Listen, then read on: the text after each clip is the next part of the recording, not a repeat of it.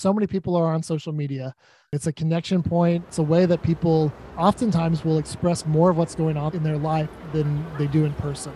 Everyone that you see out there commenting and writing, everyone has hurts, everyone has pain, everyone has needs. And most of all, they all need Jesus. And so remember that as you interact with people online. You are listening to Our Urban Voices with Dr. Alphonse Javed, a podcast that presents Christian narratives through diverse voices that impact urban ministry. Here is your host. Hello and welcome back to Our Urban Voices. I'm your host, Dr. Alphonse Javed. Today, I'm joined by Josh Collins. Our topic today focuses on social media as a way to communicate the gospel. Josh and his family moved to New York City in 2012 to work with Global Gates among the 100,000 plus immigrants from Bangladesh. He has experience living and working in India among South Asian Muslims and Hindus, as well as short-term work in Central America, Africa, and Thailand. Josh loves training people to connect and reach out to the nations. He has done a lot of work with social media outreach. So thank you so much for joining us today, Josh. How you doing, Josh? Doing well. Glad to be here on a rainy New York day. Yeah, right. So we have known each other for a while, but for the sake of our audience, our listeners, would you mind sharing a little bit briefly about your family? I believe family is so important because it makes us humans. It's relatable. So please go ahead, share a little bit about your family. Yeah, sure. My wife and I, we this year in the summer will be 16 years of marriage. And we actually are both from the Midwest originally. That's where we met and got married. And then about just a little over 10 years ago, the two of us and our 1-year-old baby girl, our firstborn, moved to New York City, to Queens, and with the goal of being part of a new initiative called Global Gates that was beginning to reach out to unreached people groups throughout, at that time, just New York, but also with the goal of eventually spreading that around urban centers throughout not just North America, but the world. And so we've moved here, been here 10 years, actually still in the same apartment because you wouldn't know it, but we landed in a rent-controlled apartment when we got to New York. And we've been here ever since. We've had 2 more kids since then, another girl and then a boy. And so we're having lots of fun as parents, raising them here in the city with all the unique experiences that they get. And yeah, that's what our family is all about. Yeah, man. And hold on to that apartment, bro. Those don't come along anymore. So Josh, tell us a little bit about your journey. Where did you start and how did you eventually get involved in using social media as a way to reach out with the gospel? Yeah. So when we first moved to New York City, God had put South Asians really on our heart. I had spent 6 months in college working in the eastern part of India underneath a career missionary and just kind of doing an apprenticeship and learning and just spending time. I lived in a village for a month. I mean, it was just, one of those unique once in a lifetime experiences. It just really opened my heart to the people there. And then as my wife and I got married and began pursuing what kind of ministry God would have us be part of, the nations just kept being on our minds and our hearts, and specifically South Asians. And so when we realized we couldn't go overseas, we ended up joining up with Global Gates to come and work in New York City with the Bengali people that are here. And so it very traditional. We came and, we've done everything from door to door outreach to just meeting people in parks and coffee shops and just really trying to connect with people to find people who were curious to know about Jesus, who perhaps had needs that we could pray for, needs that maybe we could meet by connecting them with local, Christian English centers or other things like that. And so that's what we did for really the first 6 or 7 years of our ministry here. And then just before 2020, we had a chance to take a small sabbatical. And when we came off of that, there was a training for learning how to do social media outreach. And this was such a God thing because literally this was January 2020. There was a huge training right there at your old place, Calvary Baptist in Manhattan, where we learned about how to use social media for outreach and how to really go about it. And so a small team was put together to reach out to Bengalis. And as we were preparing to launch our first kind of ads and social media posts on these new pages that we had created out of this outreach training that we had received, little did we know that, our entire city, our entire world was going to go into lockdown, and people are just stuck at home on the internet with nothing else to do but scroll social media all day. And so we began seeing responses from people. One of the first ads that we ever did was just a simple prayer in Bengali that my teammate recorded. We threw it over some B-roll footage of New York City, and we watched it get shared hundreds and hundreds of times, not just in the US where we were paying for it to show as an ad, but also around the world. And people just resonating with that prayer and for protection and for help and for God to provide for our first responders and things like that. And we saw just a response of people, messaging us saying, "Hey, can you pray for this need in my life? Hey, I really want to know more. What's this Jesus thing all about?" And that was really our intro into social media, and have been using it ever since. Fantastic, bro. This is really, it's a blessing to witness how God prepares his people before things take place. I'm just so glad to hear, because I was there in that training too. And you're right. It's just only God knew what the missionaries needed and how it's going to play a vital role. Have you found social media outreach to be a particularly fruitful in specific group of people, like in a specific age group or region, or among atheists? Yeah, that's a great question. The thing is, so many people from every walk of life use social media. There's always a percentage of people that are out there online who are really searching for something new. And they don't always know where to go. They have these questions in their heart, these needs that are just really gnawing away at them. And it's oftentimes those people that a social media post or an ad can capture their attention about a particular need, like I just mentioned with the prayer need that was going on during the early days of 2020. And we found that it's very good at connecting us to a lot of people that we wouldn't normally meet. I think one of the struggles of doing ministry in an urban area like New York has always been just people don't have time, and they don't have space. They're, especially among the immigrant communities that I spend a lot of time among, they're often living maybe 2 or 3 families in a couple bedroom apartment to make ends meet. Maybe they're a single guy who's over here working and sending money back to his family, but he's not living alone in a bachelor pad. He's living in a 1-bedroom house with 6 other guys and 3 sets of bunk beds in a room. Yeah. And so like having the space to have these kind of conversations, and these guys maybe are working 50, 60 hours a week, and they get off work, they ride the subway another hour home, they grab something to eat, and they go straight back home to their apartment that's very crowded. And so just meeting these people is often very difficult for believers. But through social media, we're able to connect with them. One of the groups that we found that was a big kind of a surprise that I wouldn't have thought of at first was women. A lot of women in the Bengali community that we try to reach, when they come over here, they're either working full time with very limited free time to go and meet people and make new contacts, or they're married, they're at home, they're taking care of kids, taking care of the house all day, and they don't get a lot of chance to get out and meet other people as well. But all these women are on social media, and we're seeing them respond to different ads and ask questions that maybe they wouldn't ask if they just met a stranger, in the bus line or whatever that might be. Wow, man.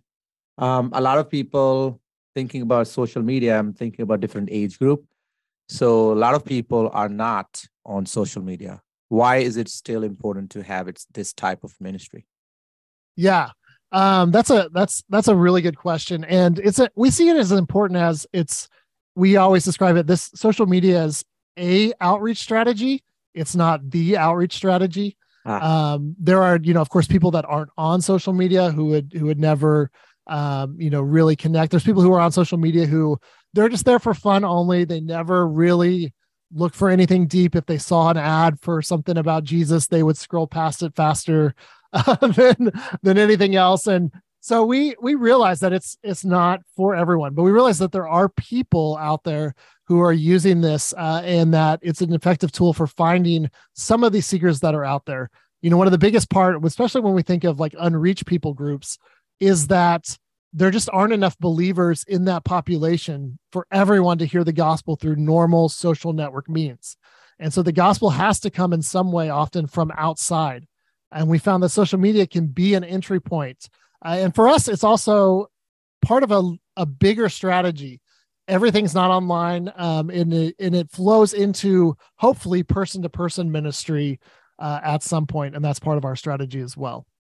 So it's going to push back a little more on this idea of a generational gap and people who I agree. I love your response that it's a strategy, it's not the strategy. So I love that. That's very clear distinction.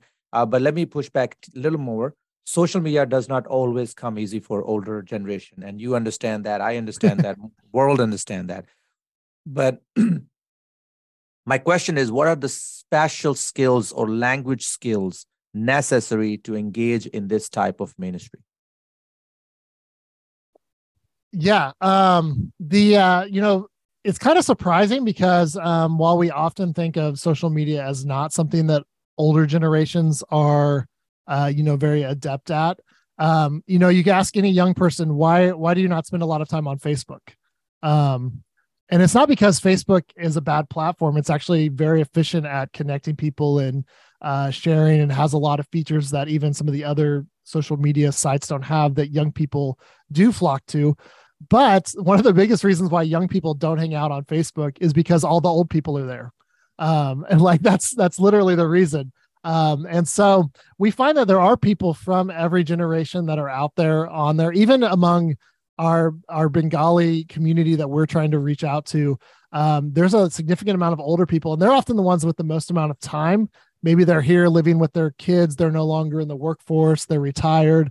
And they're just hanging out all day, and it gives them an outlet to go and share stuff and to talk. And so we learned that it's important, obviously, if you're reaching out to a group that speaks another language, having those language skills is very important. Our team is not just English speakers. We have Bengalis who are part of our team that this is a way for them to be able to share the gospel with more people. For a lot of groups, it's like that, but it's also just understanding how to communicate with people online. In one sense, people are often very much more open to sharing details, sharing what's on their mind, so to speak, because of the anonymity of being online. But on the other hand, you have to ask sometimes more specific questions to kind of draw out what's really going on in their hearts and get past kind of those fronts sometimes people put up on social media. Yeah. Let me take you back to about two questions earlier. You mentioned a little bit about running an ad. So can you share a little more about that? How specifically how you and your team use social media, how this running ads and all that mechanically, and what do you do? Just walk us through briefly. Yeah. So our team, we spend the majority of our reaches and things that our pages get is through advertising. We specifically mostly are using Facebook right now because we've done some research and in the world and in Bangladesh, where a lot of the people that we're working with come from. That's where 90-something% of social media traffic is Facebook. So we know if we're going to hit people, Facebook's kind of where we need to be. But we also sometimes cross post on other things as well. And so we use ads. Basically, you set up a page. It's through a business account. So that way, when someone messages us, they don't see that they're messaging Josh. They think they're messaging our page. And so and then as a business page, we can assign several people to be on the back side of that. And so if someone messages us, I could respond to it, or maybe one of our Bengali teammates who has access to that messaging could respond. And the person that's talking to us, they don't know that there's different people that respond. It's like if you have a problem with your phone and you message Verizon on Facebook, you won't see that you're messaging, Sam, who works for Verizon. You just see you're messaging Verizon. And that's kind of how it is for our page. That's how it works. And so what we do is we'll send out ads, and we have different types of ads. Some ads are just very simple, like kind of to introduce people to the idea, get them familiar with our page. Hey, here's a short clip of the Jesus film for you to watch. Here's a short video about somewhat, maybe the introduction to someone's testimony. They're talking about, hey, I used to struggle with this. I used to have problems. Then Jesus changed my life. Click to watch more about how Jesus changed my life. And then we take them to a second video. Maybe that's not an ad, that's just on our website or on Facebook. And they can watch that to kind of get the fuller story of what's going on there. And the crazy thing with things like Facebook is it'll track, what people are watching your video, how much people are watching of your ad, who's watching it. It doesn't tell you specific individuals, but okay, maybe more men than women responded to this ad. Maybe 5% of the people who watch this ad click to watch the second video. And then what you can do is you can even do things like, hey, everyone who clicked to watch our second video, let's specifically next month send them an ad that then asks them to, if they have questions about Jesus, they could send us a message. Or if they want a free Bible, they can send us a message and we can mail that to them or deliver it. And so there's lots of options within advertising. One of the things they say about channels like Facebook or Instagram or Twitter or whatever is you as the user are not their customer. Their customer they're trying to sell to are advertisers. And so we just going to take advantage of that in using those same things that Coca-Cola or whoever is using to try and reach out to you online and show you those ads and get your attention. We're able to use those for the gospel, and it's very cost effective, and people can respond right there. In one click, they can be watching a video about Jesus, click to send us a message, and now be in a conversation with someone over Messenger about how they can know more about Jesus. And so we found that that's very cost effective compared to some of the older methods, like putting up a billboard where who knows if people remember the phone number, they're in their car, they can't call you while they're driving down the freeway at 70 miles an hour. But on Facebook, they see an ad, they can click it, and they can be reading the Bible 2 seconds later. Yeah, man, I love all of this conversation. I remember when the training back then, the same training you were talking about, the guy showed that one example where he looked for certain boots. Remember that? but then he was like on another website, unrelated, completely like a random web, searching something else, and the ad showed up on the top, and I was like, wow. So that kind of stuff is just mind blowing. That has improved my ministry approach to marketing, and as from outreach perspective. Thank you so much. So when you communicate online, what type of reaction do you usually get? People can be very hateful, and they can be hateful online too. Yeah. It's really a double-edged sword, I think. And it's kind of the same dynamic happening in both the good and bad of the reactions. People are often sort of uninhibited online. Sort of the anonymity of it kind of sometimes really compels them to express themselves more strongly than they probably perhaps would if they were just sitting with you in a room and talking about the same subject matter.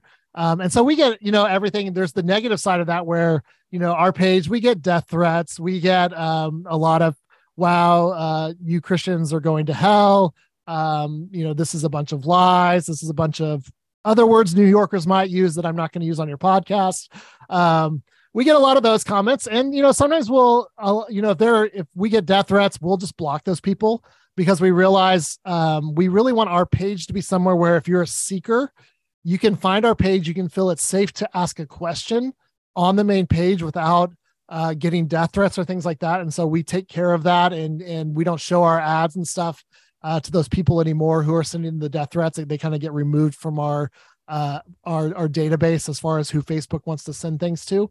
And so that's the negative side of it. And we deal with that. And, we're very protective. Sometimes we'll have our Bengali believers will, anonymously will share their story or something either written or through a recording that's been done. And so we'll a lot of times when we run an ad like that, we'll say, hey, this ad is about you and your story. Why don't you not look at the comments? Because we'll take care of those And, we don't want you, getting too discouraged by some of the things that you see out there. But on the other hand, because people feel less inhibited, because they don't have their 7 roommates staring over their shoulder as if they, if they pulled out a physical Bible, perhaps in their apartment, that might happen, or their family or whoever they're living with here in New York. It can often be freeing. They can ask that question. And sometimes we find that some people will raise objections to us in our comments. And our kind of rule is we'll give a short response and invite people to talk more in private. And when we are able to invite people into those private messaging conversations, a lot of times as we answer those questions, those defenses come down. And then we really get a lot of people who are hurting, who are searching for something, who aren't finding the answers they need in what they've been taught their entire life, and who are open to hearing more about Jesus. And so we try to keep the front side of our page very clean. We try not to engage people. One of my teammates found out very early on. He was very the type of, he loves to talk to people. He loves to answer questions. So he tried to respond to everyone commenting on the page with a Muslim objection to the Jesus content we were sharing. And of course, every time he responded to one comment, 3 more of that person and 3 more of their friends would leave another comment to his reply. So, the replies are multiplying four times or so each time he's responding, and he's spending all day responding to the same people. And it was like, hey, just answer them once. And if they want to talk more, invite them to talk one-on-one. And you also find that when people are messaging you one-on-one, they're not feeling like they have to put up a front for all their friends or their community that sees them. And they're often able to be a little more real, and you can deal with those objections. Or they're still a jerk one-on-one, and you can just block them. So either way, we have to find that that's a very effective strategy for kind of pulling people to the side and giving them some space. And sometimes they put up a front, and it's just a front. And so we've often found that to be the case. I love both aspects. I love what you just said about people. And it's true, especially in Eastern cultures. You just want to show off other men that, oh, look at me, how religious I am. Even if you have desire, even if in that conversation somewhere you feel convicted by the Holy Spirit, you're just going to continue to pursue the same agenda because the peer pressure and social environment that you live in and your life is determined by your cultural reality, which is religious culture, as opposed to individualistic culture that we live in. They are dealing with communal aspect of that. So I totally see that point. With the death threats, do you ever send that over to the, let's say, Facebook or YouTube to tell them like, hey, here's the user sending these kind of threats? Because they do also they actually not only block people, they cancel they send them warnings, and then they cancel accounts. Has that ever happened? Yeah, that's happened a few times. Obviously the more specific a threat is, we'll report it. If it's not like a death threat and it's just very negative, or just like, you guys are all liars, whatever, we'll often just block those people. And, I'm not going to try to get someone kicked off Facebook for calling me a liar. But obviously if people are making threats, we'll also report them as we're banning and deleting their comments. Sometimes though, we often will leave one negative comment on the page, just to make it look like, we are letting people talk, but then we'll delete all the rest. Yeah, that makes sense. Yeah. So if someone considers the gospel and eventually becomes a Christ follower, what type of challenges might they face, and how does your ministry help them? Yeah. And that's just such an important question, because obviously the people that we're reaching out to are coming often from a Muslim or a Hindu background. And so their immediate life is often not going to get better when they become a follower of Jesus. It might, on the inside, hopefully it is, but on the externals, there's so many things that they might lose that are in jeopardy.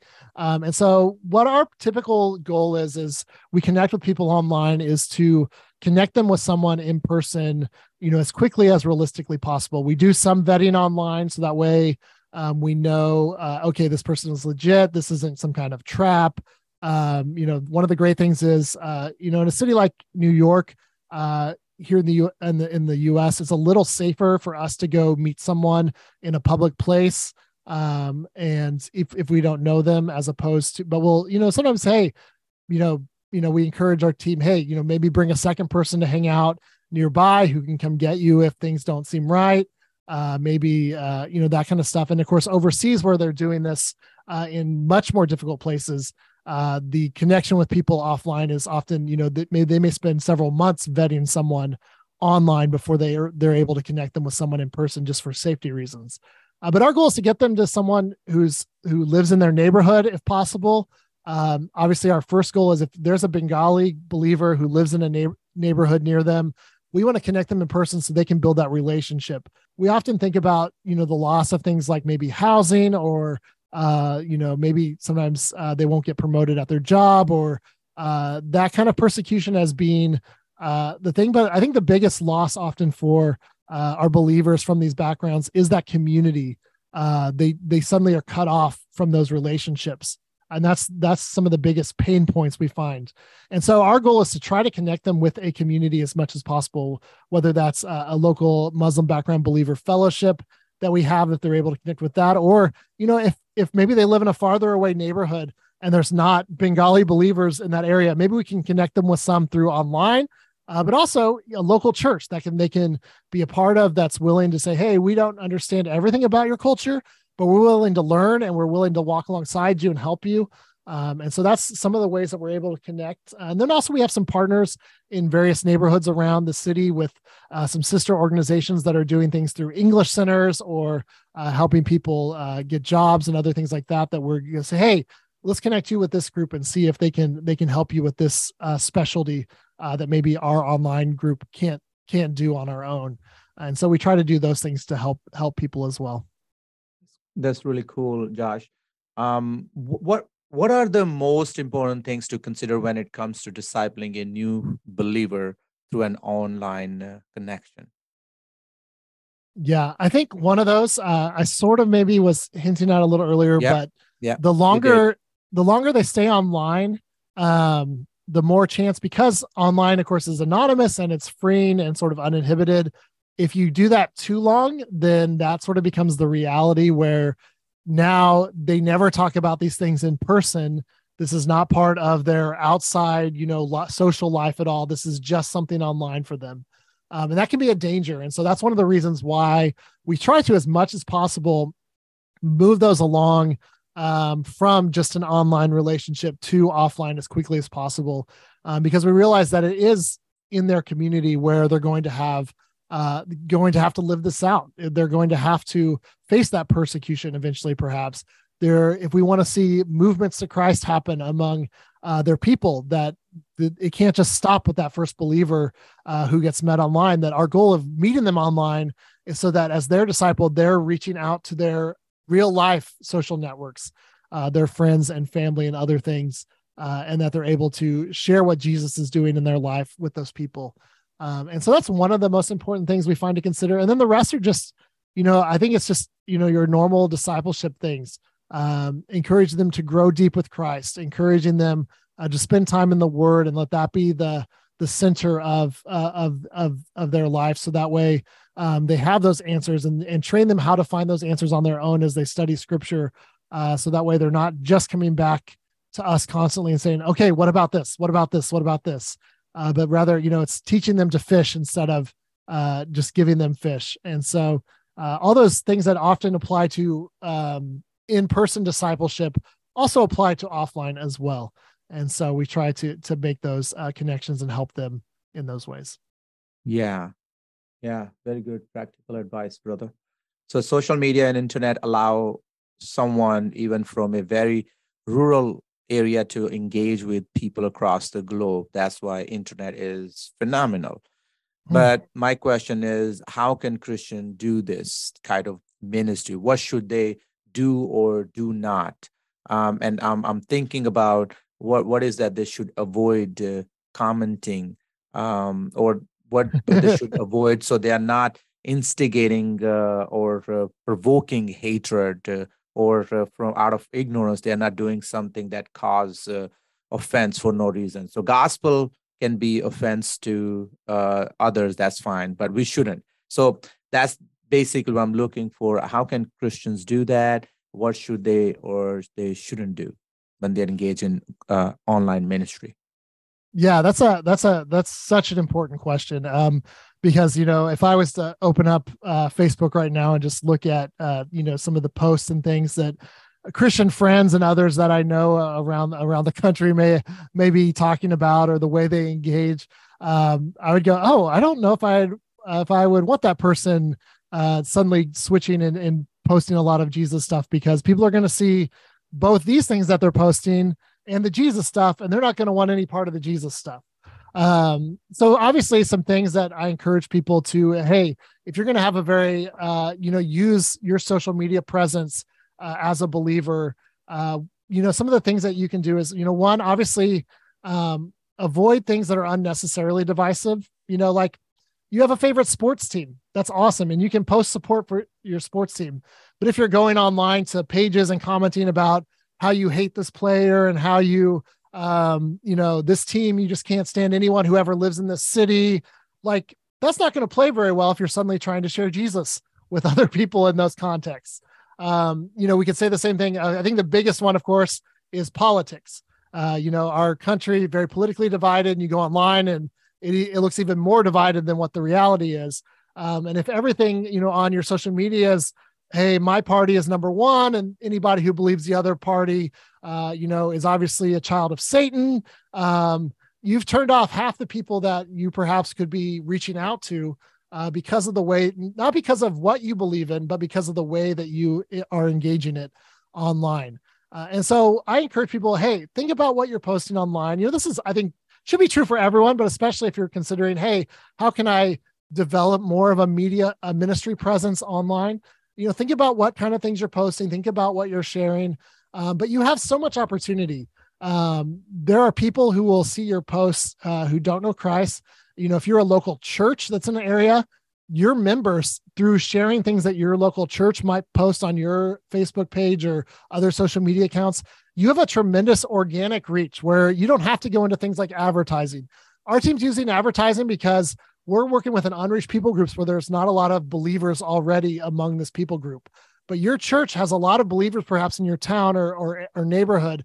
If you guys were consistently sharing things and had sort of a strategy as a church or as individuals to promote Christ through your social media accounts, you could have a tremendous impact. Just even things like, hey, sharing a 30-second clip of you sharing the Bible verse that you read this morning.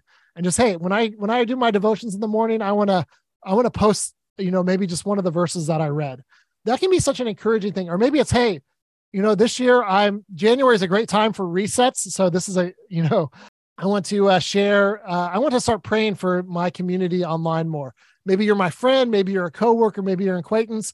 Hey, every day I'm going to post a prayer, but if you have something you want me to pray for, you can either, private message me, or you can just post it in the comments and I'll pray for you each day. And that could be a way that you engage people. We found that, across the world, both our team, as we're doing stuff both in New York and in Bangladesh, but also other teams we know that are doing stuff around the world, prayer is such a gateway for people to connect. And so offering to pray for people's needs, being that sort of presence in people's life that brings peace into situations, you can be that online by the way that you engage with people, by the method that you use for engaging. If people see that, they're going to look and go, hey, maybe I should message this person when something's going on in my life that I need prayer for. Maybe I should ask them about, how are you so calm with all this stuff going on and all the things in your life? When I read your posts, I don't get mad. I don't, get angry. I just feel calm and at peace. What's going on there? And those can open doors for you to share Jesus, I think, with the people that are around you, and really be a presence and the light of Christ online. Yeah. I love the idea that believers are supposed to be, our life is not private life. If we're living for Christ, it's a public life, right? And then our profiles are public profiles, right? If you are online, it's online. And it's there unless you have certain settings, and still, through your friends, other people can see you. Right. So there is like a lot of those reasons. But in the end of the day, it's the mindset. If I choose to live for Christ, and then I could actually benefit from all these social media interactions and being public out there, so people can hear. Simple thing. I love this very simple thing, prayer. And you already mentioned that even during the pandemic, the Bengali prayer was bringing a lot of connections. So a lot of time, I think here in the United States, we undermine the power of prayer. And part of that is like, oh, what a big deal, just prayer. But at the same time, in religious communities, prayer is, or religious cultures, whether you're talking about over 1 billion people in India, or you're talking about over 200 million Muslims in Pakistan, or you're talking about Bangladesh, the same way, about 200 million, close to that now. So you're all over Indonesia, everywhere. Asia in general is a very spiritual and religious type of continent. And there the prayer has value. And I think it's an important thing to put that prayer out. And I think sometimes we take prayer, as a pastor, I'm saying this, we think that, oh, prayer is a private thing. You do it. If you're doing it publicly, you are trying to be show off. But in this case, that's exactly what you need. It's not a show off, but you need to be publicly doing, but not as a show off person, rather to glorify God and to evangelize, to share the gospel. Do you have anything else you want to add to this episode? I just want to encourage people to think about the ways that they interact with people online and how they can use that to glorify God and share Christ. And yeah, that's something I've seen. Just there's tremendous, so many people are on social media. It's a connection point. It's a way that people oftentimes will express more of what's going on in their life than they do in person. Everyone that you see out there commenting and writing, everyone has hurts. Everyone has pain. Everyone has needs. And most of all, they all need Jesus. And so remember that as you interact with people online. Amen. All right, Josh. So if listeners wants to get in touch, how can they do so? Yeah, they can either go to globalgates.info, which is our organization's website. And just there's a sort of a contact us thing and mention social media, and you'll get in touch with me. Or you can email me at jcollins@globalgates.info. Fantastic. And we will include in the episode description all of this, all these different links, will include them in the episode description.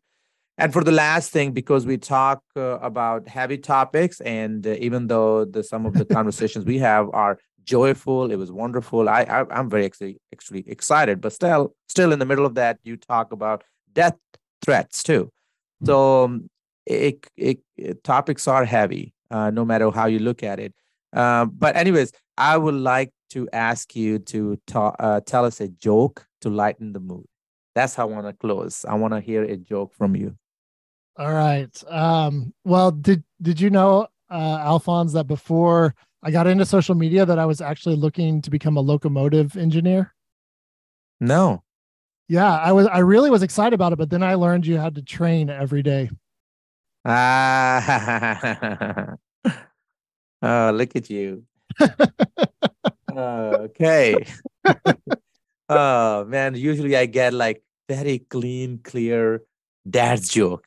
And I was like, okay. Thank you so much for being on the show again. That was Josh Collins.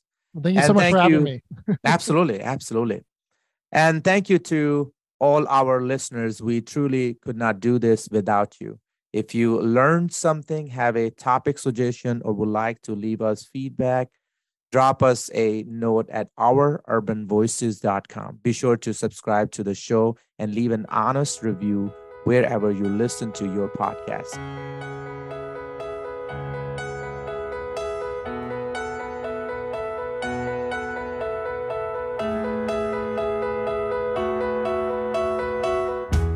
You've been listening to Our Urban Voices with Dr. Alphonse Javed, which presents Christian narratives through diverse voices that impact urban ministry.